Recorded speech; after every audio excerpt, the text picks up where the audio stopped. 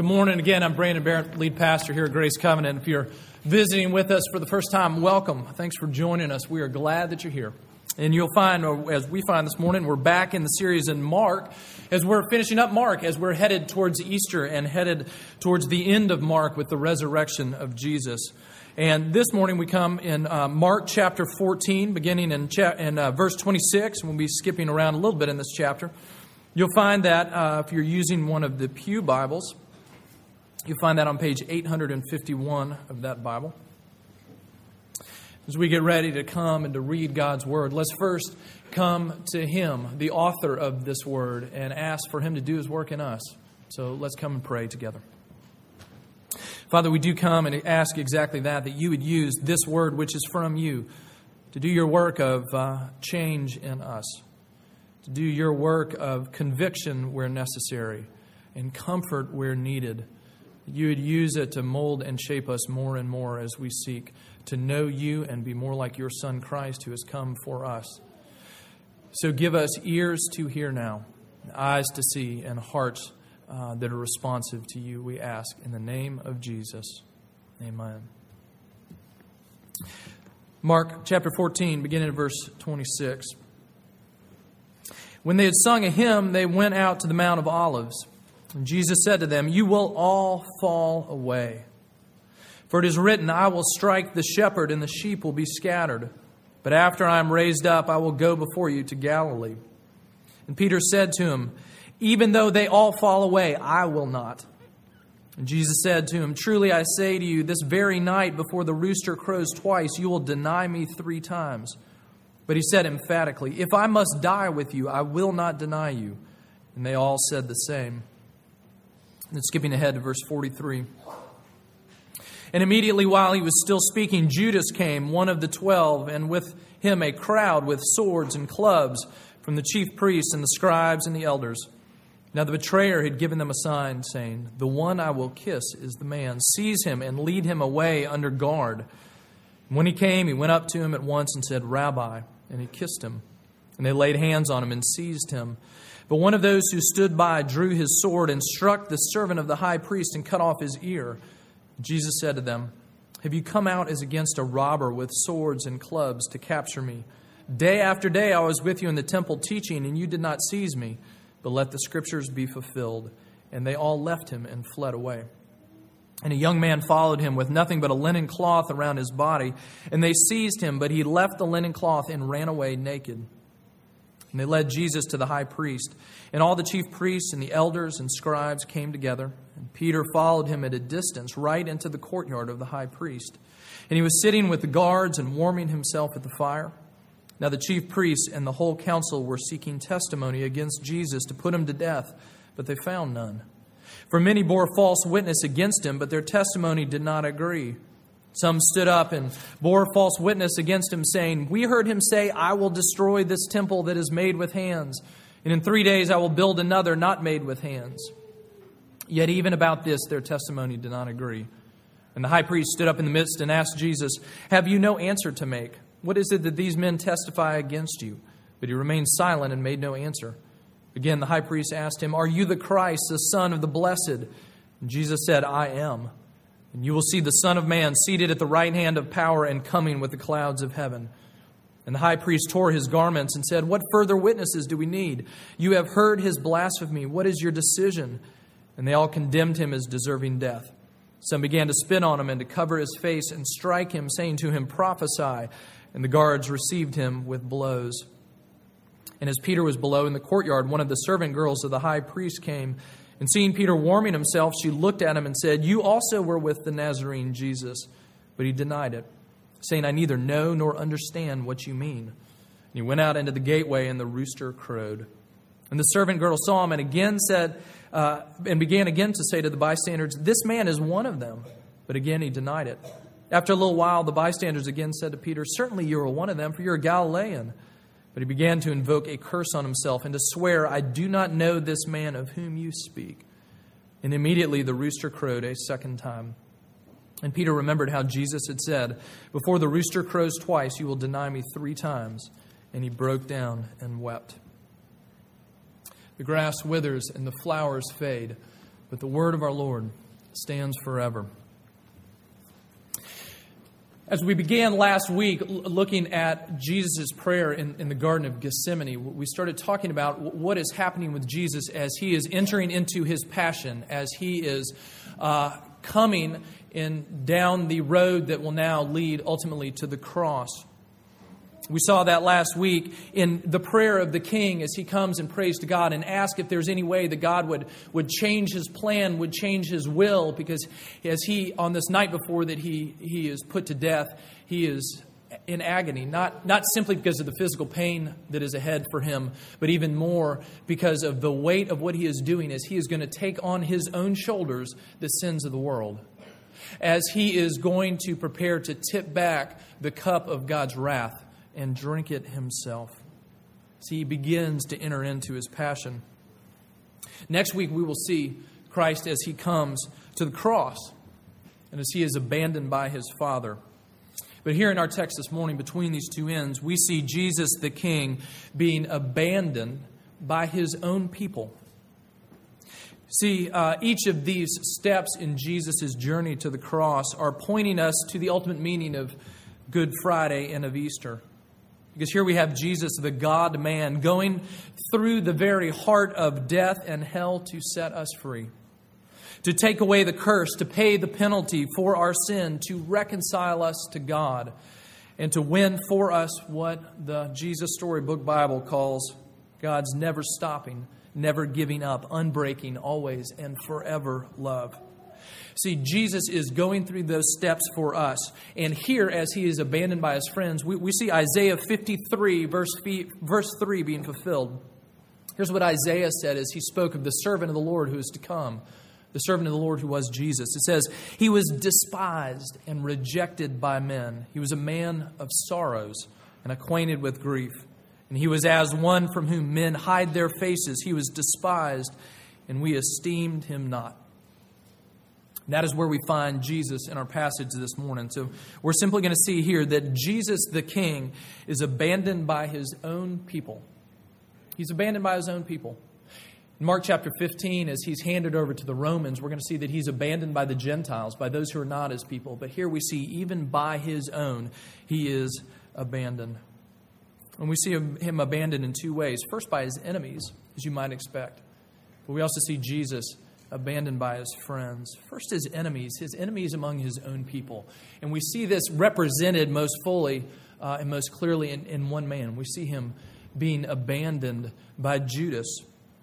Remember Judas, he's shown up in the last few weeks as we've been going through these chapters. It is Judas that has left Jesus and left Jesus' people and gone in search of the authorities who we've already learned, want to put Jesus to death. Judas comes and says, "I can hand him over to you. I can hand him over to you sometime where he's not going to cause any trouble, where it's not in front of the crowds, where you will be able to do it nice and quietly. I will hand him over to you, and you will hand over to me a payment in reward." And they set up a deal.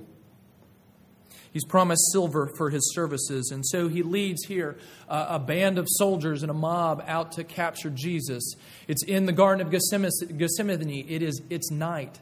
And Judas has been there many times with Jesus and the disciples before. He knows where to go. And as he leads this crowd in the dark with their few torches to light the way, he can see beyond that to this group of men. And he who knows Jesus so well recognizes him in the shadows and says, "There he is, follow me." And he comes up and he gives Jesus a kiss.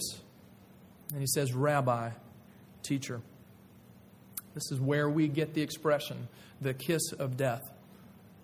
It's what Judas gives to his former master, Jesus. And as Jesus is abandoned by this enemy who was once a friend, one of the things that stands out here and is so striking about this is that after all of this time with Jesus, Judas still does not understand who Jesus really is. And that's true at many levels. He doesn't understand Jesus is the true Messiah, but he doesn't even understand the character of who Jesus is and how Jesus is going about this mission that he has. Because notice what Judas says to the soldiers and the people in this mob. He says, "Look, I'm going to go give him a kiss, and then you seize him. We'll take clubs and swords, and we'll be able to haul him away." And when Judas comes and does this, Jesus then looks at him and he says, what are you doing coming against me with clubs and swords? You've seen me every day in the temple teaching. Here you are in the darkness. In other words, here you are, you've come and captured me as if I was some sort of robber, as if I was some sort of insurrectionist. That's the very kind of king I am not. That's the very kind of kingdom that I am not bringing, one that comes by political revolt, one that's going to end in the destruction of the people, one like maybe even Judas wished he would bring, one the zealots wished he would bring to throw off Rome. Instead, he says, no, that is not the kind of kingdom that I am bringing. And after all these years, Judas still didn't know that. He didn't know that he didn't have to bring clubs and didn't have to bring a sword. That Jesus was not going to put up that kind of fight. Here he is abandoned by him. Judas, who should have known him so well, becoming an enemy and leading him into the midst of other enemies who should have known him so well at this point. The leaders of the people, the ones who have been plotting against Jesus for so long.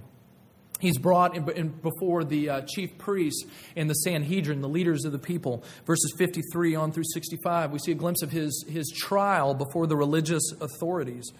And he's on trial there because, as we've seen in the past few weeks, he came critiquing the temple, critiquing the public worship of Israel. And they want him dead. And they begin to build a case against Jesus, part of which we see here. The other part comes in the next chapter.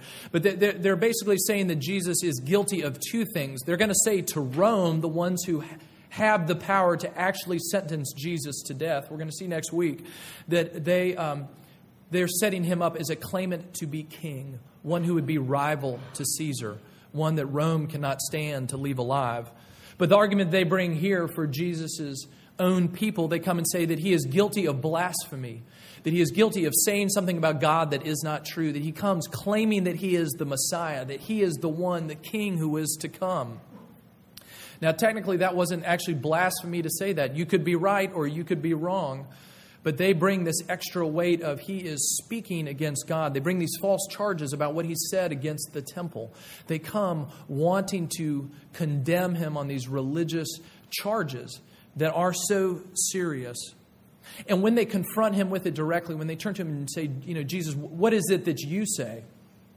In one sense, rather than Jesus, certainly he doesn't backpedal. He doesn't try to correct their mistaken testimony. Instead, what he does is he turns the heat up in the interrogation that much more. He says, I am the one that you're looking for. He says, I am the one spoken of in Daniel, the one, the Son of Man, who is going to come on the very clouds of heaven. I am going to come with the very divine power of God. I am. And the priest rips his garment. In the Old Testament, there are at least two different times when someone would, as a public display, rip their garments. One is when they wanted to make a public display of repentance and of change. And that's what the chief priest could have done here as he is confronted with God in the flesh. But instead, he rends his garments for the other reason, as he hears what he takes to be blasphemy, to be words against God, as he has his opportunity before God himself and misses it and turns away and condemns instead. He tears his garments. The high priest, those who are in leadership who should have recognized Jesus just as Judas, his very own people, abandoning Jesus here on the night before his death. That would be bad enough, and it would be weighty enough. But it's not all that we see in this passage. We see Jesus being abandoned not only by his enemies, we see him being abandoned by his friends as well. Because what happens when Judas shows up? And when the crowd, the mob, shows up to capture Jesus? They flee. They run away. All of them. We see it in verse 50 that all the disciples scatter into the darkness and away from their Lord Jesus. And I think about what that means for a minute. Those disciples who included James and John and Andrew, three of the four first disciples called by Jesus, as they heard Jesus come walking along the Sea of Galilee, along the shore as they were cleaning their nets. And Jesus called out to him and he said, "Come and follow me, and I'll make you fishers of men." And they did the unthinkable. They dropped their nets, their livelihood, their very lives, to follow this Jesus. And they've spent 3 years with him, learning just who he is. And now, in a moment, they're scattered in the dark. In this crowd is Matthew, the tax collector.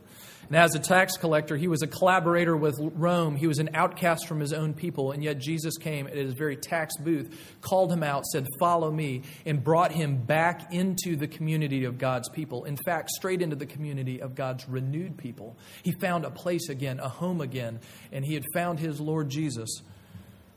He scatters into the dark.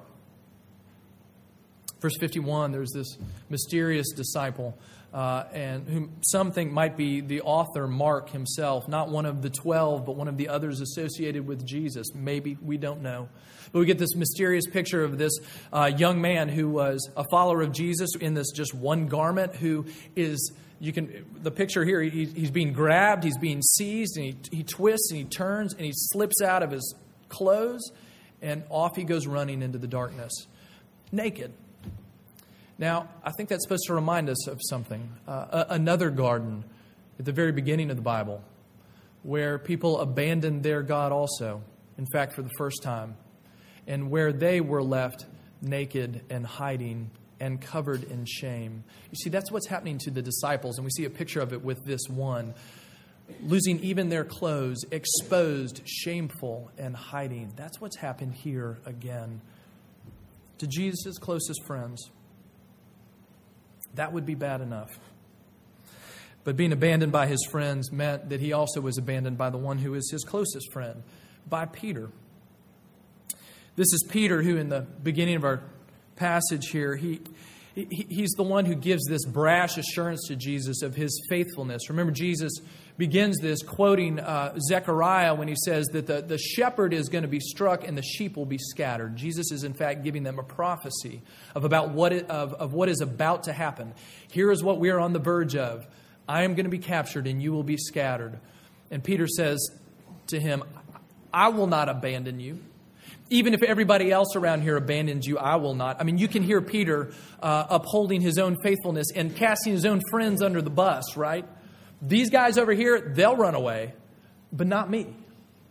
And then Jesus, a second time, he looks at Peter and he says, No, Peter. Before this night is over, before the rooster crows twice, the very beginning of the morning, you will deny me 3 times.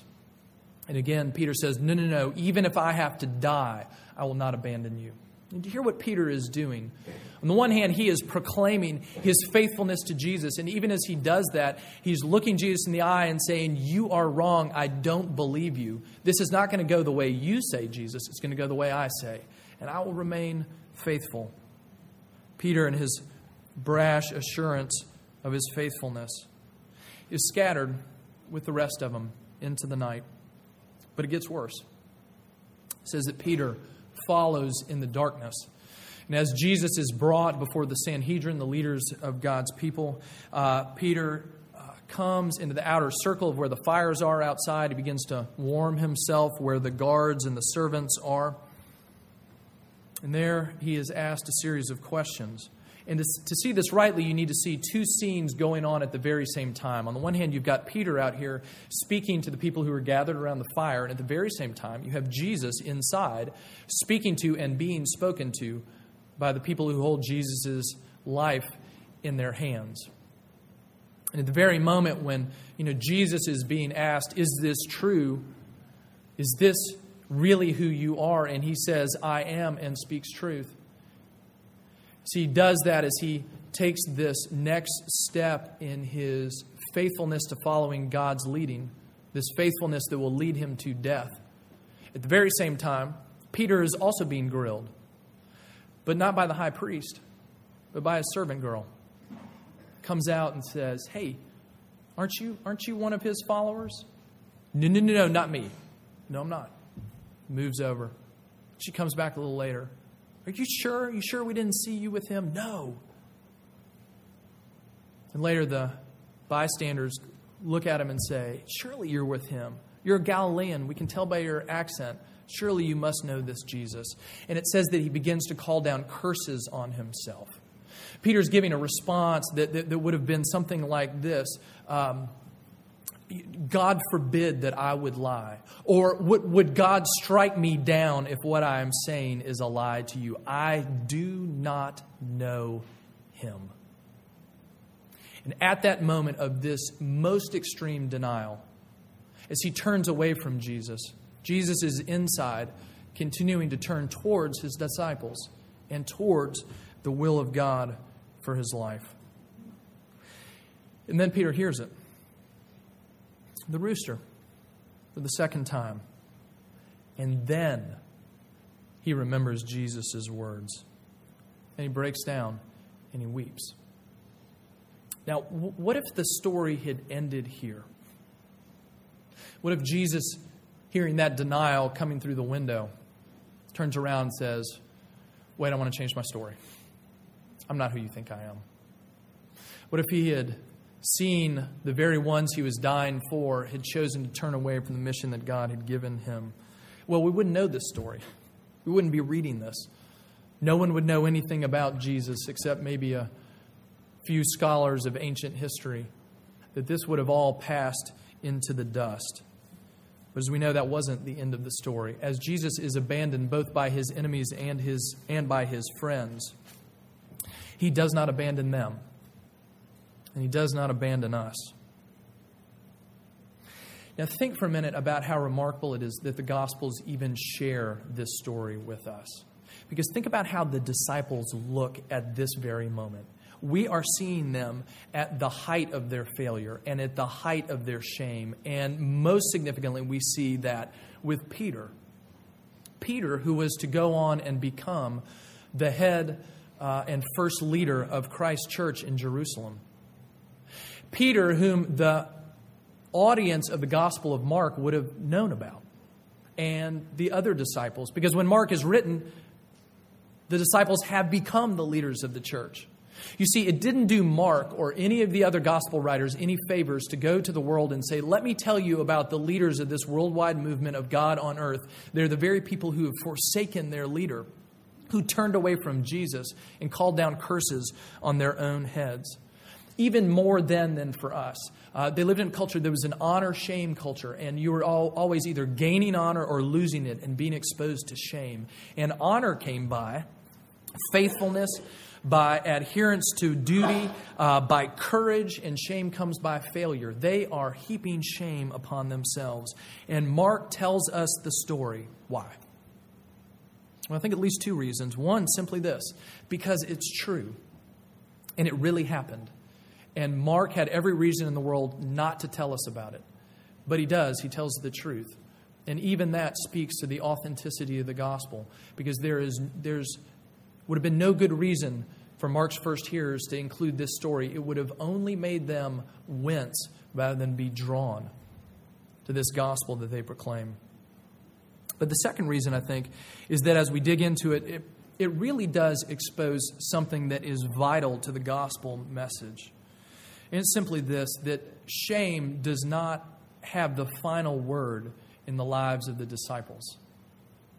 And shame does not have the final word in the lives of Jesus' disciples, his followers now. It doesn't have the final word in our lives.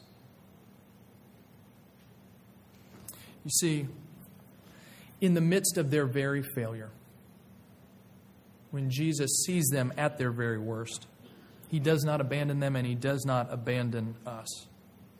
In fact, Jesus has come to this moment and beyond knowing exactly what is going to happen. Remember what he said at the very beginning of our passage.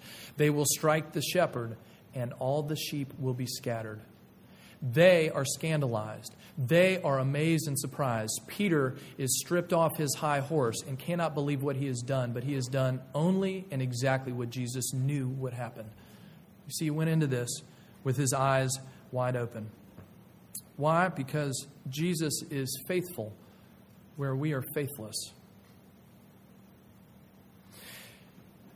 Peter bringing down curses on his head. May I be cursed if I am not telling you the truth. Well, there are curses in this passage, and curses that we will see in the 2 weeks to come. Curses that come down, ultimately, not on the head of Peter, however, the one who invoked them. The curses that come down instead on the head of another, on the head of Jesus, who is faithful where we have been faithless. Paul in Galatians 3 quotes Deuteronomy and what it has to say about someone who is hanged on a cross. He says this, Christ redeemed us from the curse of the law by becoming a curse for us. For it is written, cursed is everyone who is hanged on a tree. You see, Christ, in his crucifixion, takes on the very curse of God in order that the curse might be broken and we might be set free. And that's what happens for Peter. Because Peter has denied Jesus 3 times. But we read in other gospel accounts, as that was not the end of the following of Jesus for Peter, and it was not the end of Peter's relationship with Jesus. Because after Jesus' resurrection, he meets Peter again on another shore of the sea as they are fishing. And he pulls him aside and he tells him 3 times, Peter, feed my sheep, care for my lambs. And you can imagine with each of those 3 repetitions, you can just hear the gong as it sounds again and again, reminding Peter of 2 things: of his failure, of his shame, which he has not for one moment forgotten, but at the same time, hearing a word of hope and calling that rings louder than the shame. Peter, you feed my sheep, feed my lambs. Peter, I'm not done with you. You have not been cast out. You are going to be a part of this ministry. You are a part of this family. You are mine. And my affirmations and my sealing on you is stronger than your denials. And the healing and the grace of the cross has the power to forgive you, to wipe away your wrongs, and to bring to light and to heal the very shame that you feel. Jesus comes and brings him back in, because he came to set us free. And this faithful Jesus is the one who sets us free as well, who comes and frees us to trust Jesus in spite of our own records of failure, who frees us to follow Jesus when we, like Jesus even, ourselves are rejected and abandoned by others. We follow a Jesus who knows exactly what that is like. And it frees us to come now with a new sense of freedom and gratitude to live in service to our King, who took the curse for us, who took the curses that we would even speak ourselves, took the penalty on himself, took away the guilt, took away the shame, that we might come into the light and be set free. See, this is the Jesus that we look to at Easter and all year long. So this week and the next couple weeks, as we approach Easter, and as we take time to slow down and look at different aspects of what it is that he has done for us, may that lead us into greater freedom and greater joy. Even this morning, as we look and see that Jesus was abandoned by his own people, enemies and friends alike, may we be reminded that as there was room for them, there is room for us. His grace was faithful to them, and it is faithful to us as well. Thanks be to God. Let's pray. Father, we do thank you for the gift of your Son and Jesus. We cry out to you and say thank you. That you do not leave us in our guilt and do not leave us in our shame. That you do not measure us by the yardstick of our performance, but instead that you bring us home by virtue of your love and work for us. You have come to rescue us, people who needed rescuing. So we give you thanks. Open our eyes, open our hearts. And we ask this in your name. Amen.